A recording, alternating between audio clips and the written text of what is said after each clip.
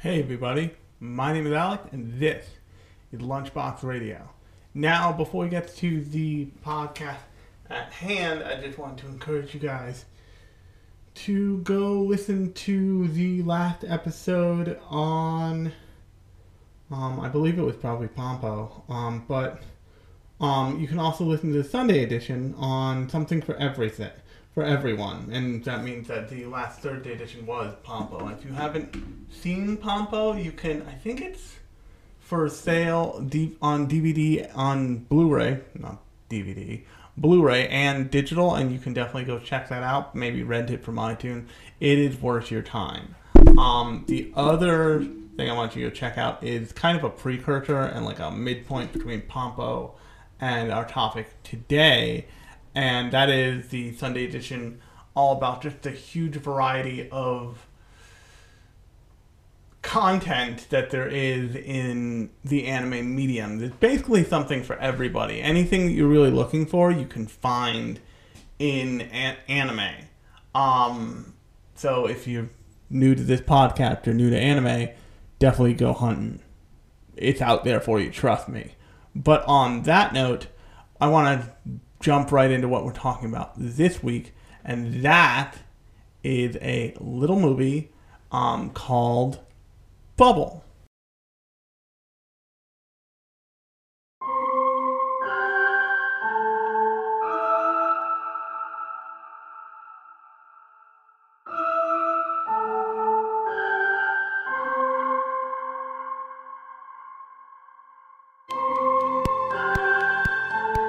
爆発があって目が覚めたら助け出されてて、秘密な秘密、ずっと探してるんだ。その時に聞いたあの音を。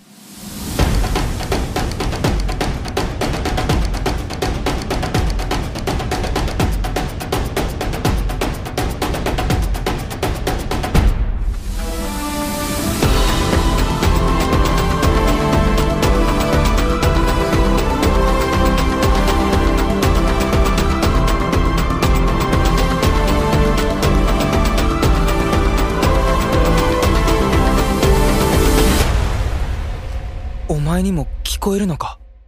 呼んでる。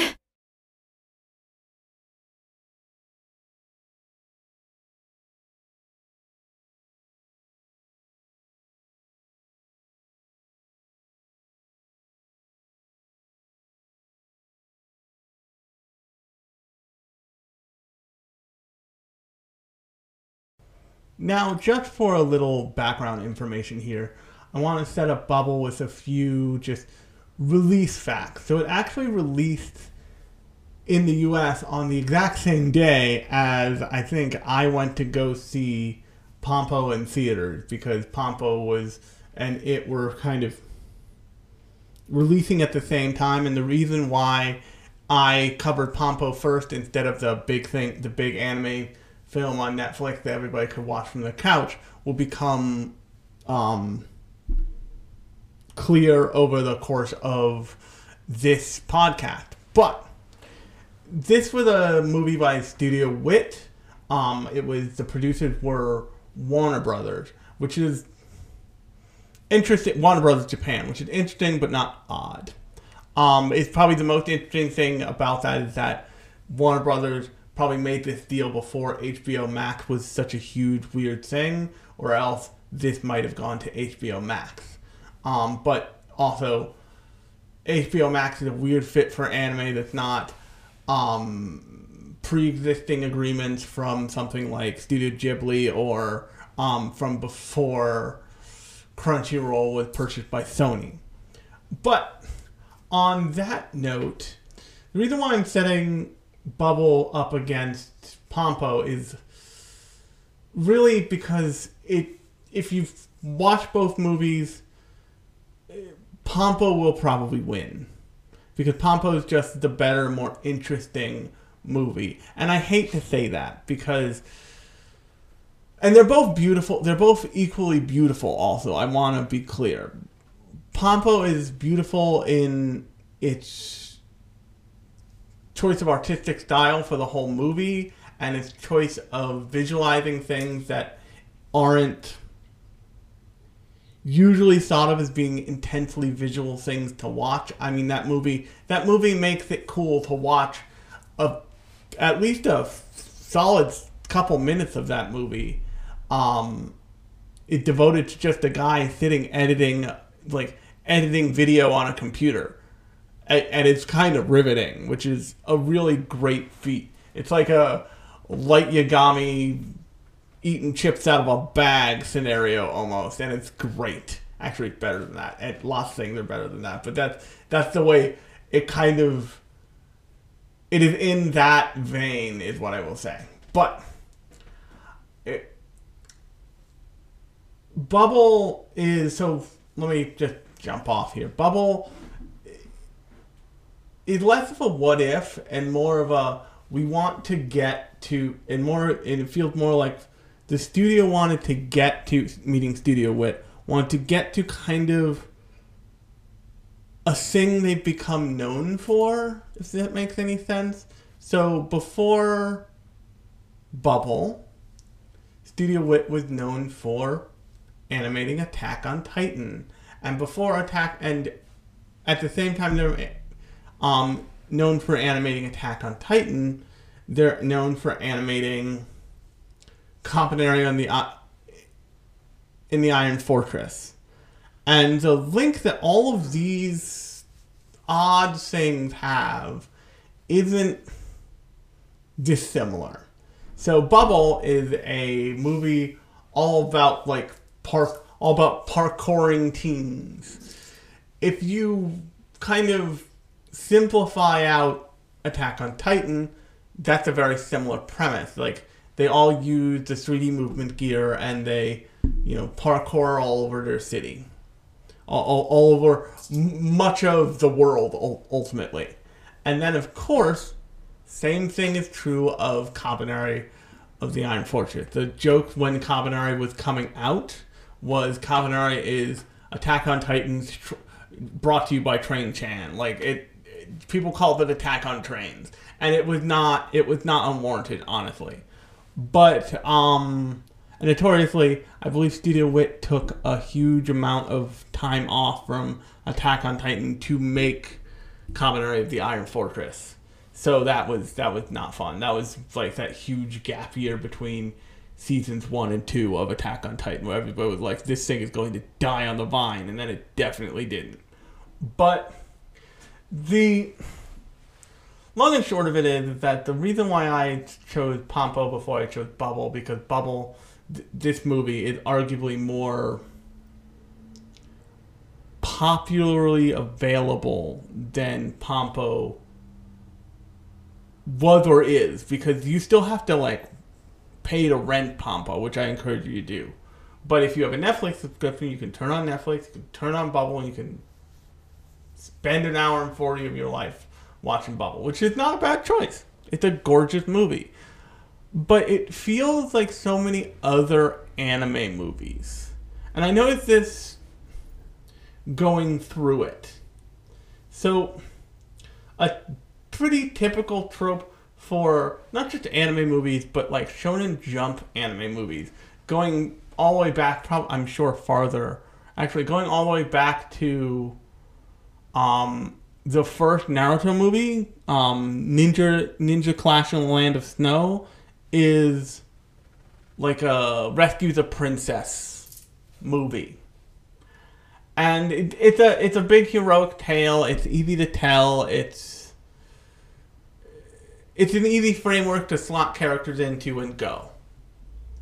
The big draw for Bubble is not its plot. It's the kind of animators go hog wild, getting to animate a great thing that lends itself to animation, and that is the kind of freedom of movement and insane movement of seriously awesome parkour. If you don't know what parkour is, it's basically building jumping, done seriously by humans. It's like a street sport almost, is what I would describe. And the way they set this up is they set up this this version of the universe where all of a sudden, for no particular reason that anybody can discern, and this is what I'm going to mark as actually issue 1 of this movie, for reasons no one really quite figures out, and the movie uses being concerned with figuring out as like a framework to get to its point. Bubbles, it's almost like somebody used a giant bubble gun all over the world. And all of a sudden these bubbles start falling from the sky everywhere in the world. And everybody's like, what the fuck? Why are we being like blanketed in bubbles for no reason? And the world is like, okay, that was weird. And then it never kind of happens again. But what does happen is the city of Tokyo is a giant bubble descends on the city of Tokyo. And the city of Tokyo becomes like encased in this giant bubble that functions as a dome, and had all of these issues happening because all of a sudden like a giant city was going about its day, and all of a sudden bubbles were falling from the sky. What the fuck was happening? And a bunch of stuff exploded, basically. This and that whole thing had a big vibe of like, oh, this is the kind of anime we can make when we've had like world scale terrorist events happen now. Those big like 9/11-esque imagery in all the footage of like when the bubble showed up, which is appropriate and makes total sense to me. But it just struck me as like, oh, this is what this looks like. This is playing with the same kind of imagery that something like a Terror in Resonance or something like a Gundam 00 and the red like engine particles drifted over people and like made it so they couldn't have kids. Which is a plot point in that show, actually. It's that Gundam 00 had a lot of really interesting things to say. Maybe don't say them the best all the time, but it's interesting. But that's really what the kind of language they're speaking in those moments.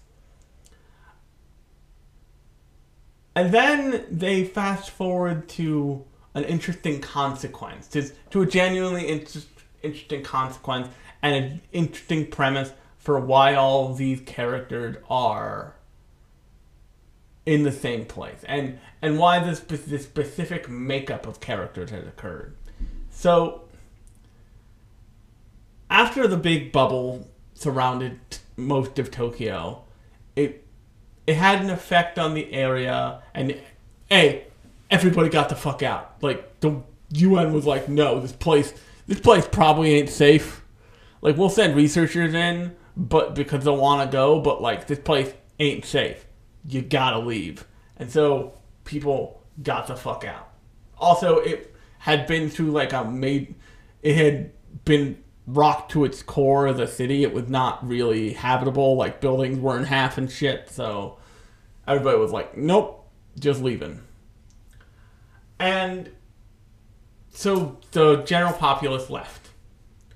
But the people who started showing up, aside from 2 researchers, one whose name is, I believe, there's a female researcher named Makoto, and I forget the guy's name, but there's a male researcher also.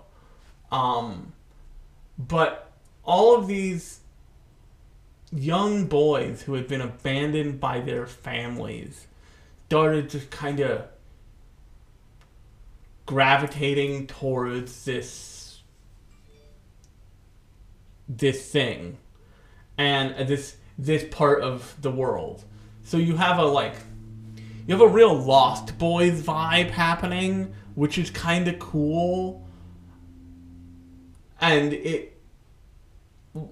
the other thing about this area is that it is a it's not a zero gravity zone, but the gravity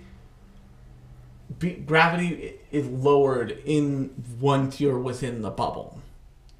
And so what these like tribes of young boys have taken to doing is they've taken to forming teams and running these parkour races that like go across the city and make use of the gravity distortion, because there are some cases where like a crumpled car is like floating down the street or something. And they run these races. And these parkour races are basically for bragging rights, and they're like a way to settle disputes and trade food back and forth and all this stuff. It's a very like young boy bravado bullshit way to like settle up kind of thing. And it's here where I want to bring up what this movie doesn't do that I think would give it more life outside of itself, but would also help you feel more invested. Is this movie starts and stops at a bunch of things. I've already told you one. It starts at, why are the bubbles here? Like what happened? What the fuck happened? And then they never really tell you. Another thing they start at is these characters called the Undertaker. This team called the Undertakers, and they are basically a corporate-sponsored parkour team. Out of, I think there's 3 teams that you meet, and these 3 teams are like the Blue Fires, the Mad Lobsters, which is... They made a Rufio from Hook in this movie, and it's fan-fucking-tastic. I'm not kidding. When you see this motherfucker, you're like, oh, that's Rufio from, like, the 90s. Absolutely. And then there are the Danky Ninjas. But the Undertakers are making money from the outside world, which, from what you can tell, does not particularly help once you're in the bubble, so to speak, because they like have a barter system set up, and there's like 2 adults, maybe. Actually, there are confirmed 2 adults. There may be more, but like the 2 adults that you see in the movie, and they have a corporate sponsor, so they have all this weird tech. Like they've got a drone, they've got these fancy special like shoes that propel them through the air with like water shots, and they play really dirty, and they kind of don't explore like who's supporting them, what their like take looks like, why they want to make money in this whole scenario. It's a really weird, fucked up nightmare of a thing. And at some point, they are like the main antagonists of the movie, and then the movie does like a Eureka 7 like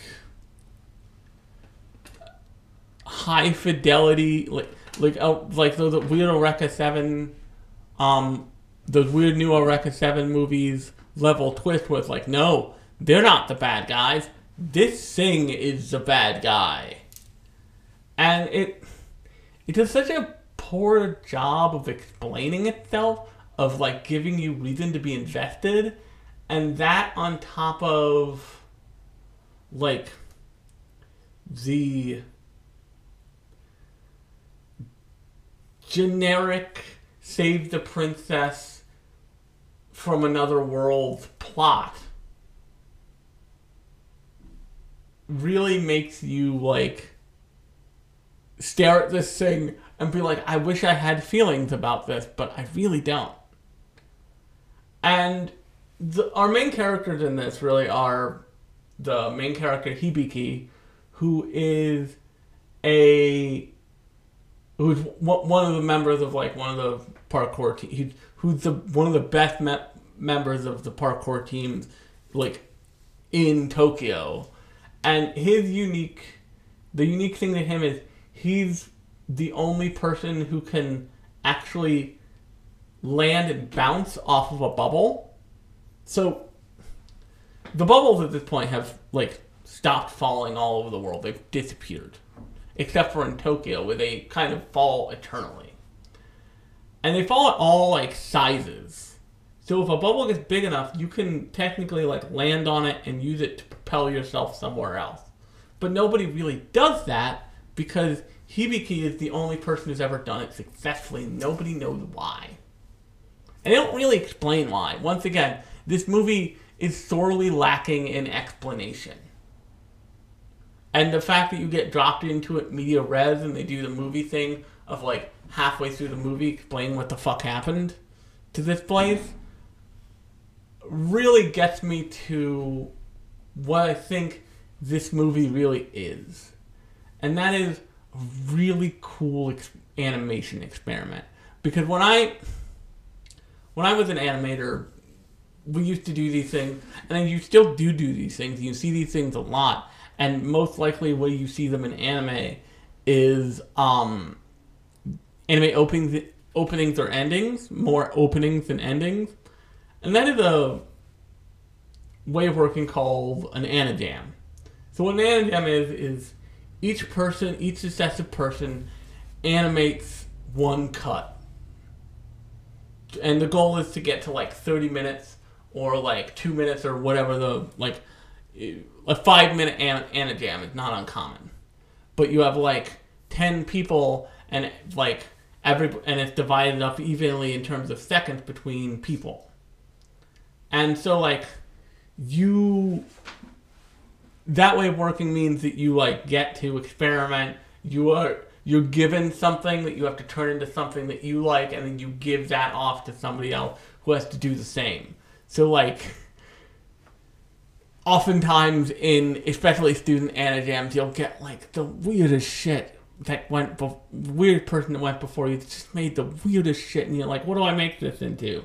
Like I turned something into a turtle in a top hat smoking a pipe, just walking around one time in an anijam. Or and it's meant to stretch you creatively, it's meant to stretch you technically, because you've got to take what you're given and turn it into something that you want to do, and then you've got to like hand that, but you've got to also know that it needs to be hand-offable to another person.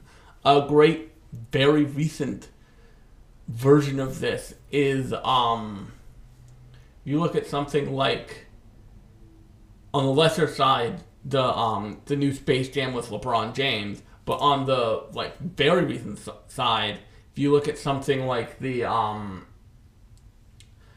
Doctor Strange and the Multiverse of Madness, spoilers for this movie because it's literally in theaters right now. I saw it yesterday night, but at the time of recording this, rather. But there's a scene in that where he's falling, where him and another character are falling through different multiverse universes. And every universe is like a drastically different thing. Like they fall through a cartoon universe, they fall through a universe where they are like CGI animated liquids, and every time they pass through a new one for maybe 2 seconds, you can tell something else is in charge, or someone else in the CGI department is in charge. So that's a great example of what an anijam looks like. And like what that process is probably intensely collaborative. It's probably like, okay, what are some like 2-second ideas for universes that they don't need to make sense. Just like throw out your crazy shit. Let's go. The reason why I bring that up is because Bubble is less of a... It feels less like a movie made for entertainment and more like a movie made for art's sake. And I imagine it had done pretty okay for Netflix because anime fans tend to like that kind of stuff. We like like big, artistic, weird things. It's part of the reason why anime fans love Sakuga, and many anime fans follow their favorite animators throughout their career, and follow their favorite voice actors throughout their career for the reason that we love that creativity. And I was thinking earlier this week, I was in Michael's because I made some bad choices. The only reason, as an art student, the reason why you're in Michael's is never good. As a former art student, the reason why you're in Michael's is never good. Like, unless you're buying one of those cool ass, circuit die cutting machines, why are you in Michael's? You can buy one of those machines online. Don't fall for it. Don't let that be you, is what I'm saying. But I was like standing in the checkout line, and I was like admiring the weird candy. The very weird candy. And I noticed there was a lot of like Japanese candy brands, and all I thought was like, oh yeah, that's definitely left over. That's definitely a vestige of the manga drawing, of the how to draw manga boom of my youth, where like I picked up cartooning for the first time, and many kids picked up cartooning for the first time, and many people did nothing with it. I clearly did something with it. I still draw every day and all that stuff, but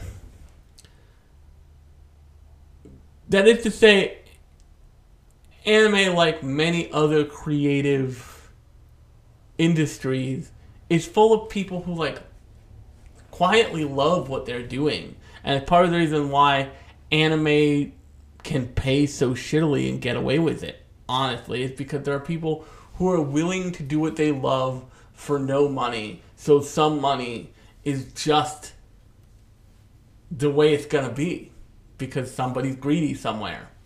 But on that note, that's where this movie really shines. And that's where this movie is doing things that like Pompo doesn't do. In that it may have a pretty stock standard story, but it doesn't have a stock standard visualization. There are some CGI choices they made that I get, but they make them.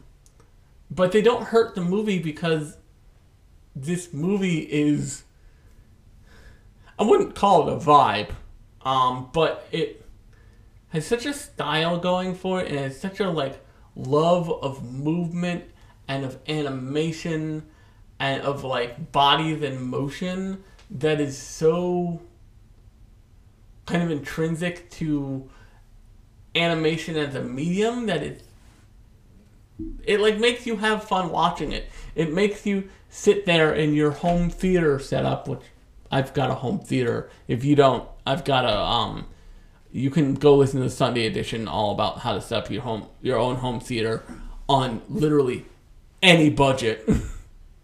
Like, you can get a $40 projector and a laptop and go to work. But the long and short of it is that like you sit there and you go, oh wow, they're having fun with this. And like something like Pompo, where they clearly love making it, and it's a love letter to. By the way, you can go listen to Pompo. That's the episode. That's the last Thursday edition in the feed. It's worth your time if you're on the fence about going and seeing that movie. Definitely go listen to that podcast first. But because Pompo is trying to like get to a story, they do really interesting things to get there, but they're still trying to get to that story. What Bubble has going for it is that it's like unconcerned with its story allows it to function in the same way that like a Shonen Jump movie does. But also, Shonen Jump movies have Shonen action anime movies have something going for them because they are related to a series. What they're basically doing is they're pouring budget into that series, and they're saying, look at this big screen version of like Kakashi. Look at this big screen version of Hisoka. Or even something like the Review Starlight movie coming out. That's a big opportunity for you to see your favorite idol girl from that show on the big screen. And in that way, the plot can be secondary. What Bubble has going for it is something less fandom based than that. It is the artistic like majesty of like, yo, what if we got like really, really good looking cool bodies doing really good looking cool acrobatics like over a fucked up version of Tokyo that just oh yeah, fill that shit with bubbles. And that's kind of most exemplified, I gotta find the character's name, by one character who becomes a Chekhov's gun pretty quickly. And that's that is the male researcher. Let me see if I can't find him. But in addition to Makoto, this young female researcher, you meet this male researcher who you're led to believe for a period of time was one of these like lost boys running these races, and he got critically injured and left and came back as a researcher. Not necessarily just to research, but to like look over these kids. Like in the movie, he's the guy who like fires a flare gun to start all the races. He's the one who keeps an eye on everybody and says like, this person needs rescue. This person is stuck. Go get him. And like he's helped organize this thing so these kids can still have tons of fun, but it's like it's a less unsafe fun, is what I will say. Like he's not about making them stop. He's just about making it like setting up a rescue crew. Like, oh, you're not racing today? Okay, hang out in the speedboat. Somebody falls in the water by the death vortex, because of the death vortex. You're gonna have to go get them. Cool. And the kind of finale, like, parkour piece that they have starts with that character. He said, Makoto's like, hey, don't you want to, like, still do this thing? Don't you want to still race? And he just said, like, yeah, I think my days of that are over. And he motioned to his leg, and you see this like kind of stock standard prosthetic leg. And I can tell you the first leg you see is a pretty stock standard like mass produced prosthetic leg that just like does the job. It's not custom made, not nothing, trust me. At the end of the movie, once the Undertakers like forfeit their cool rocket jump shoes, and like they're racing towards the damsel in distress princess, they reintroduce the scientist guy, and he's got this custom leg that's built for hardcore parkour, for lack of a better term.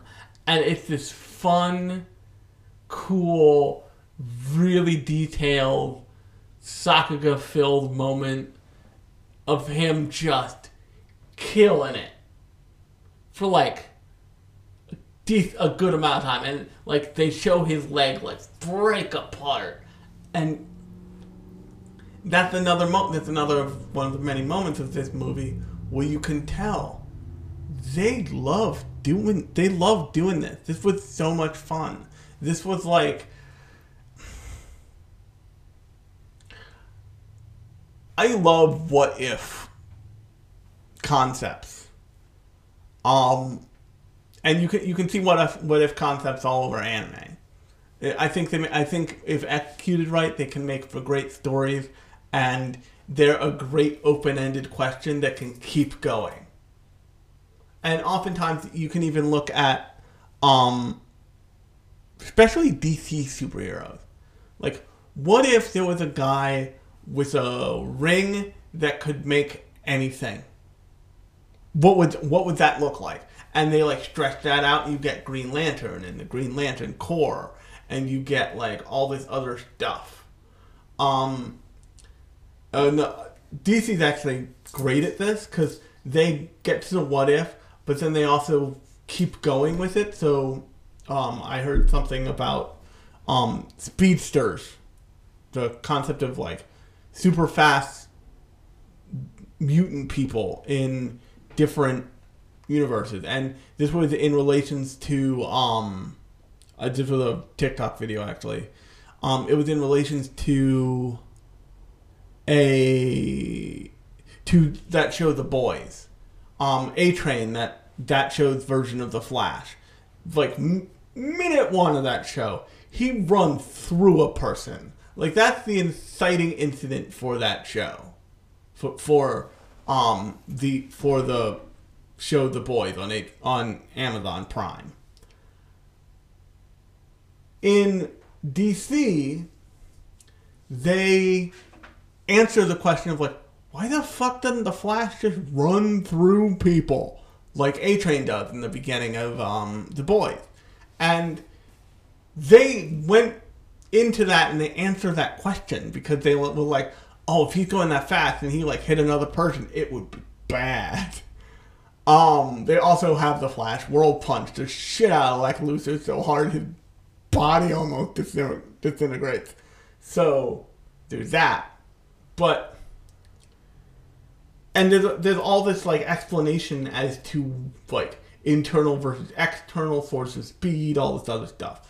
And it's a cool thing, and because you put that what if question on the table, you could like run with that as the open-ended question.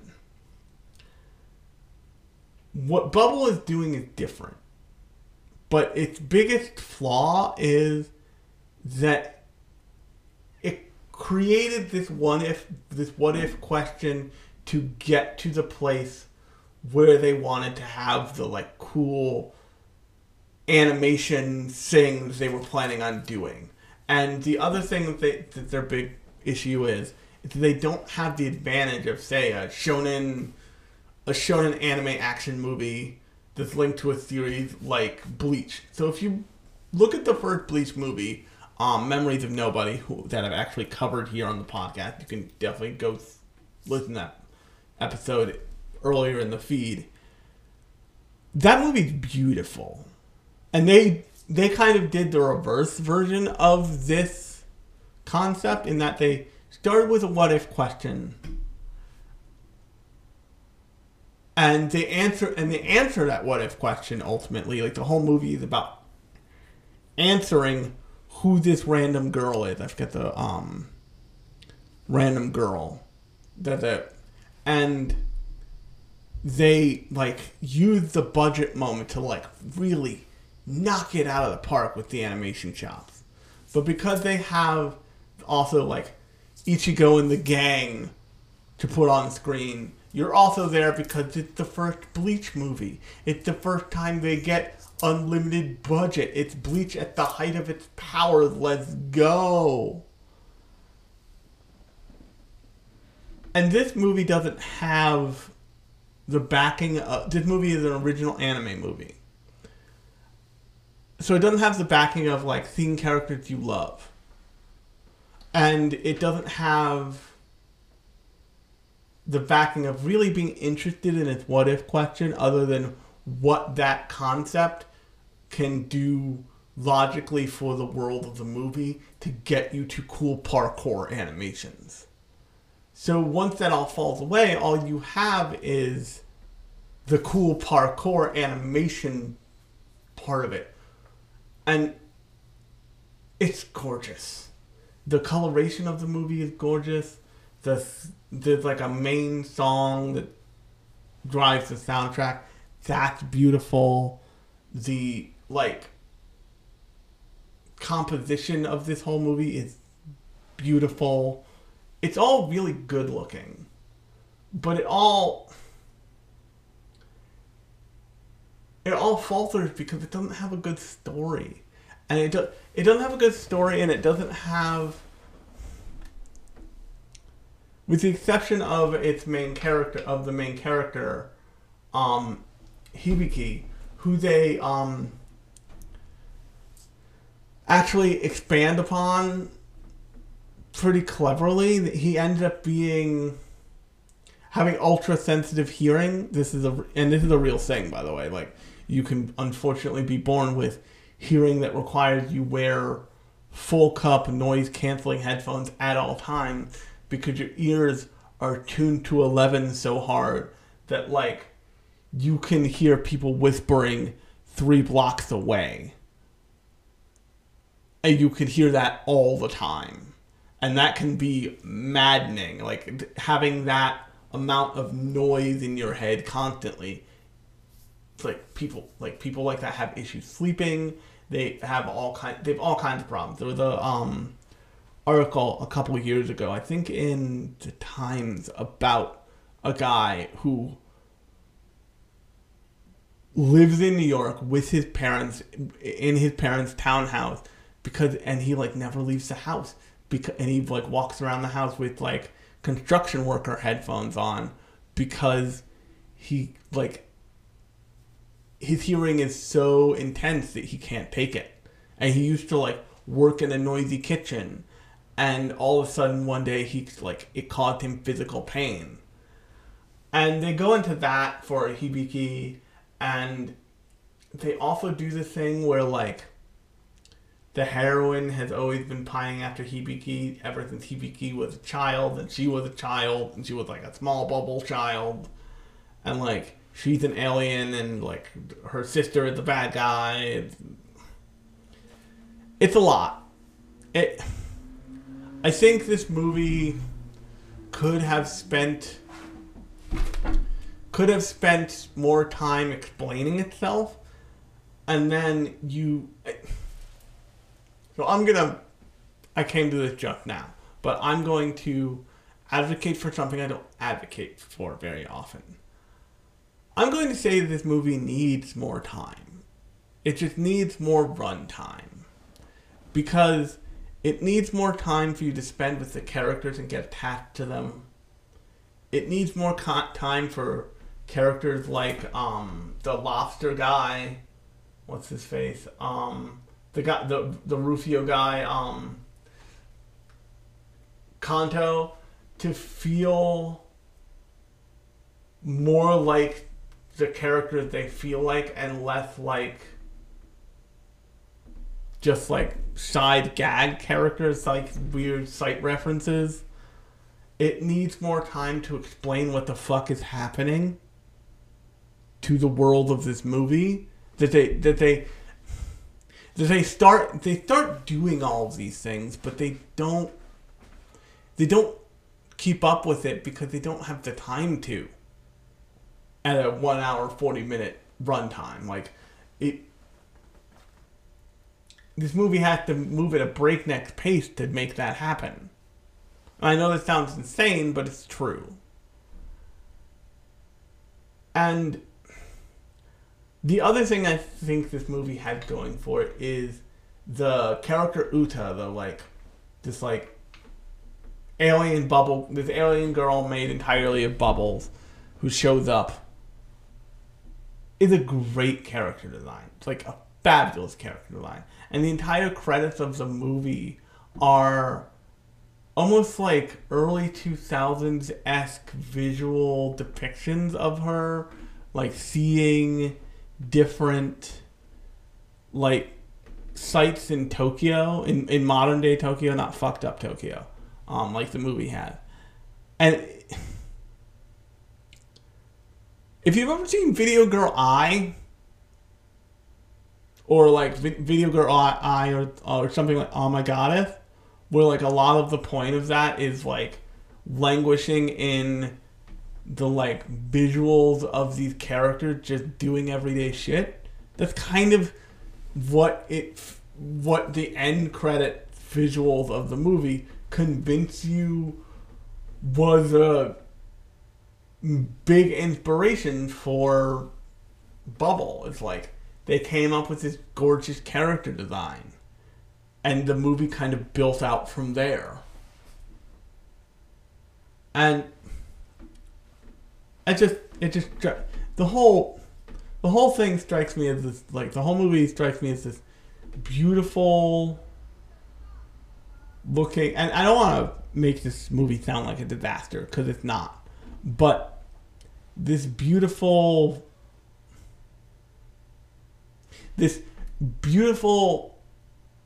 thing that the only point of it is its visual beauty.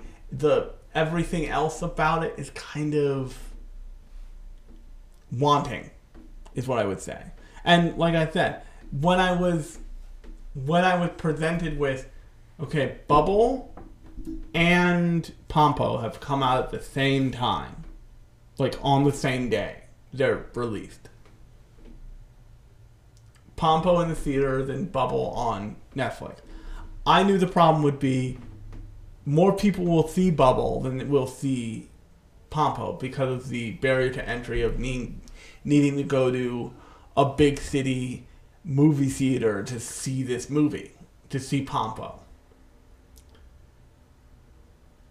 And I was actually planning on doing this podcast first, doing the Bubble one first, because it would be the more popular one, because more people will have statistically been able to see Bubble. But then I saw both movies. And like I keep saying, Bubble is gorgeous. It's worth your time just for the visuals. And it's got good moments. But it doesn't have excellent moments. It doesn't feel necessarily like it had excellence there outside of its artistic merit. And I'm not saying that's a bad thing, but I am saying that, like, you need more than that. Like, this feels like a shonen action movie with the serial numbers filed off. It's really where I'm getting to.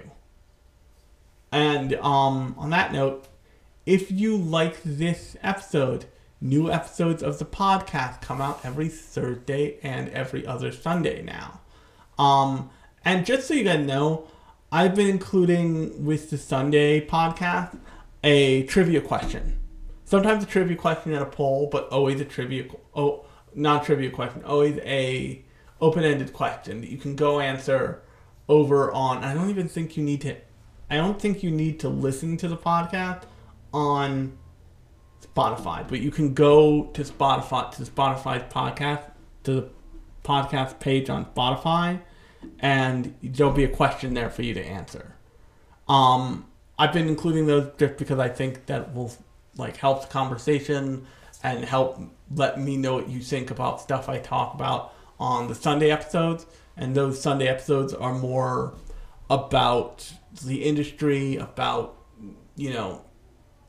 anime as a fandom, and anime as a medium, as an art, all that stuff. So go check that out. Thursday editions are more like this. They happen literally every week. They are about a show, a movie, occasionally a manga, also occasionally a live action show. But on that note, I have been Alex. This has been Lunchbox Radio. I will talk to you next Thursday.